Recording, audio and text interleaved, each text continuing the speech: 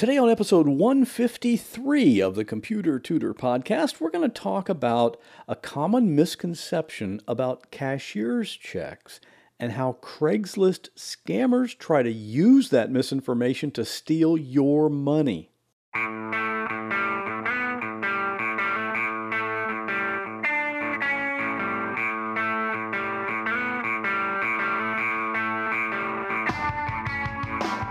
Welcome to another episode of The Computer Tutor.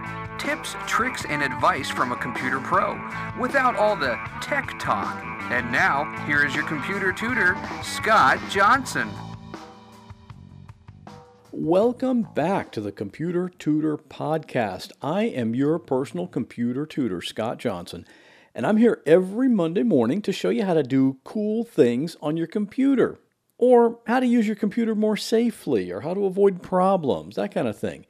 And we don't talk like geeks. Everything is explained in really easy language, no technical nonsense.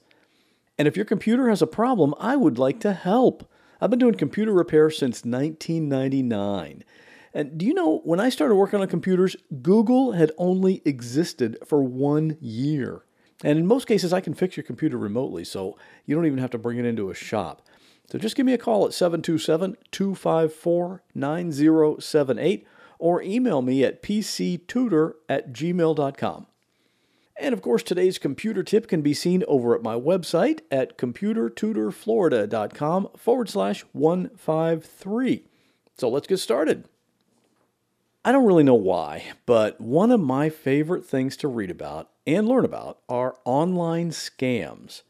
I just love to expose the techniques that the scammers use. And actually, in some cases, I kind of enjoy seeing how clever some of these scams actually are. Like, these guys have really thought through the process and come up with something. I think back before the internet was around, scammers had to work a lot harder. They had to actually scam people in person, face to face a lot of the time. And I would think that's a lot more difficult than just finding a victim online, like on Craigslist, which is what we're going to be talking about today. One of the in-person scams I heard about a long time ago, I thought it was pretty clever, and it seems like it would be almost foolproof.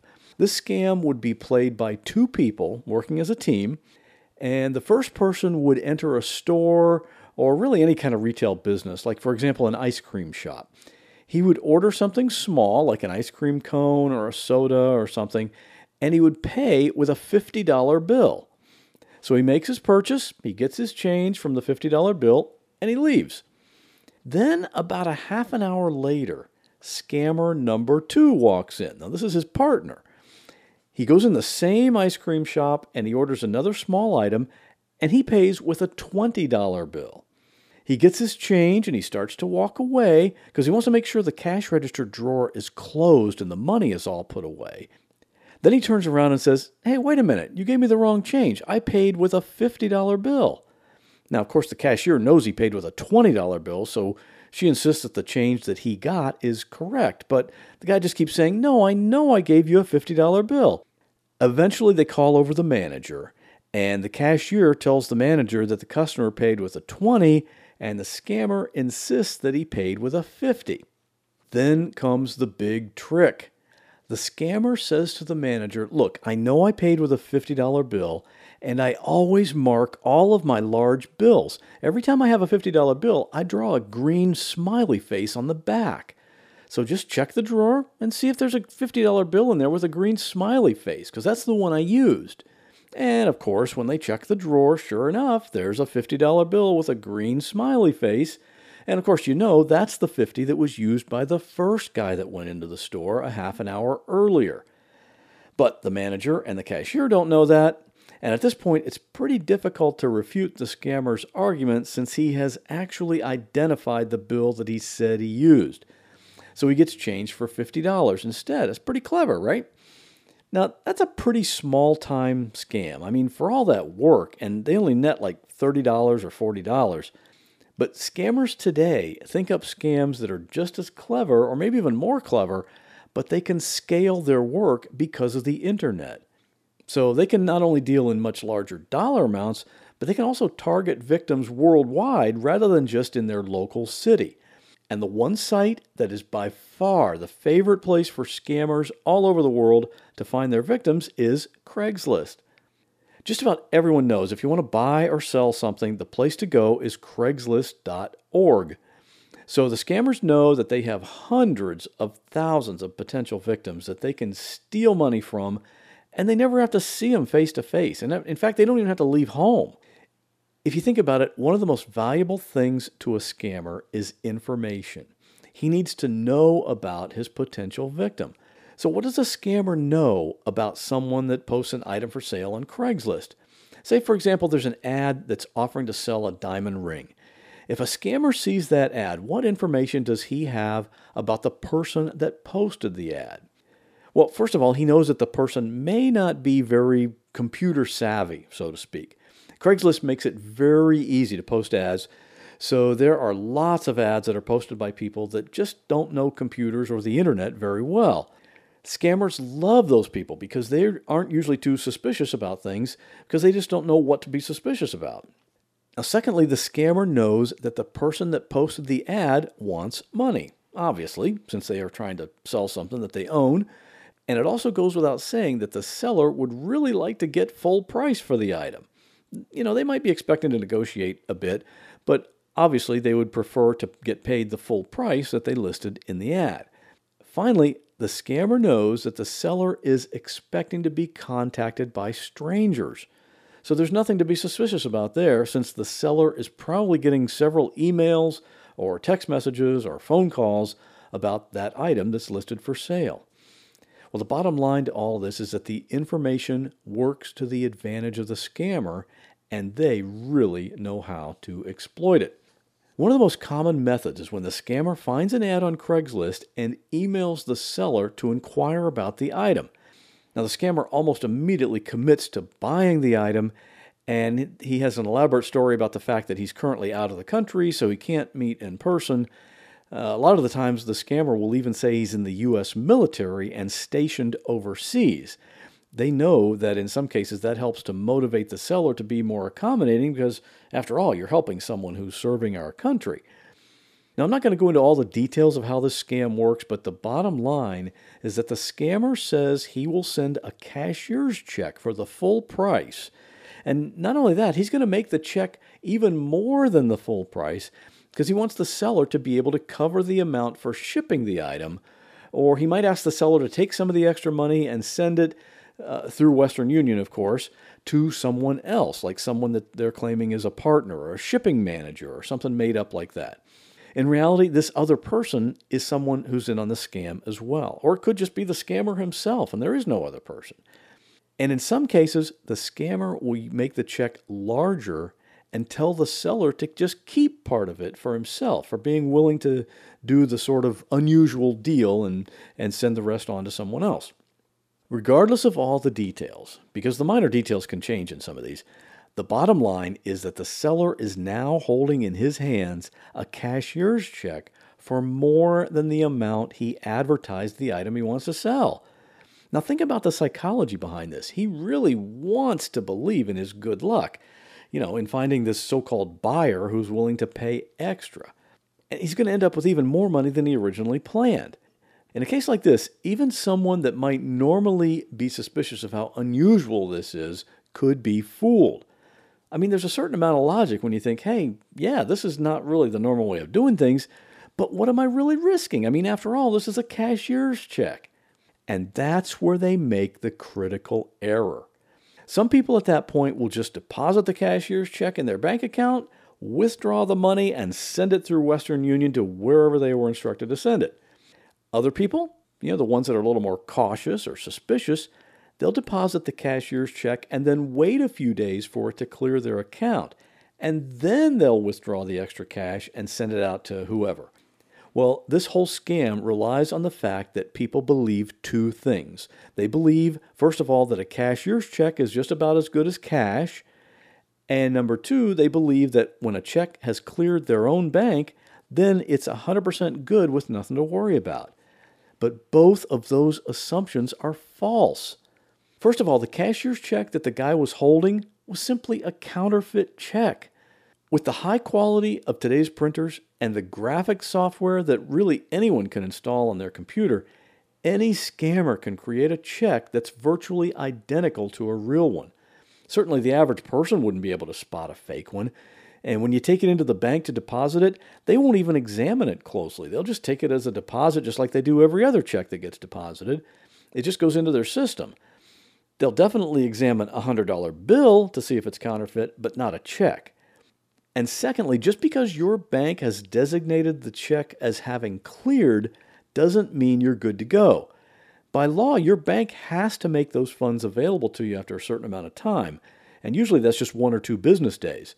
But it might take a week or 2, or sometimes even longer, for the bank's system to determine that the supposedly good cashier's check is written on a bank account that doesn't exist. That's when things start to get kind of ugly for the seller. So let's think about how this whole thing plays out. The seller has this diamond ring, and he has it advertised for $1,000, and he gets a cashier's check for $1,500. He deposits the check, he waits a few days so that all the funds are available, and then he withdraws $500 cash. He goes to Western Union and sends $300 to this other party, and he keeps the extra $200 for himself. And he uses that $200 to go and buy some new tires for his car. And he ships the diamond ring to the address he was given, which, by the way, was an actual residential street address in some other city or state. Okay, 2 weeks later, he gets a phone call from his bank telling him the bad news. The $1,500 cashier's check was fake, so the bank has deducted that $1,500 from his bank account. So he has lost that money that he thought he had, but he really didn't since it was a fake check. And if the bank really wanted to, they could probably report this to law enforcement, because how do they know that you didn't create that counterfeit check, right? So at this point, assuming the seller is not in jail, does he have a way of recovering anything? Nope. The scammer that sent him the cashier's check could be anywhere in the world, so there's no way to track him down and get money back from him. And the recipient of the $300 by Western Union could also be anywhere in the world, since you can pick up Western Union cash from anywhere, so there's no way to find him and recover anything. That cash is just gone. Now, what about the ring itself? I mean, that was actually sent to a physical address, a house. UPS has the tracking number, and they are showing that it was delivered. So even though the house is in another state, certainly the cops could still go there and ask some questions about it, do an investigation, right? Well, it turns out the house is vacant. Now, as you know, if a signature is not required, UPS will just leave a package on the front porch. They don't know that the house is vacant. So the box was left by the door, and someone was watching for that delivery and just went and picked it up shortly after UPS dropped it off.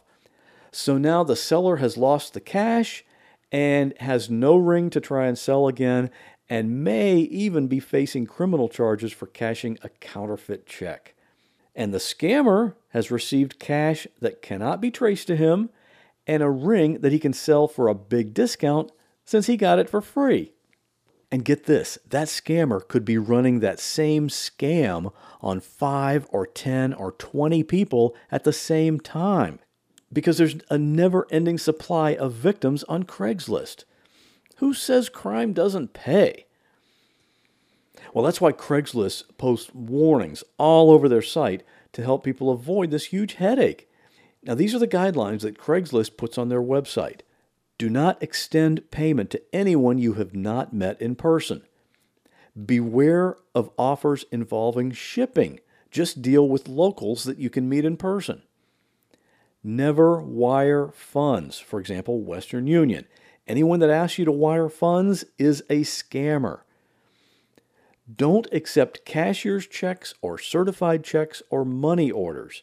The banks will cash the fake check and then hold you responsible. Transactions are between users only. There's no third party that provides a guarantee. Never give out financial info like your bank account, Social Security number, PayPal account, etc.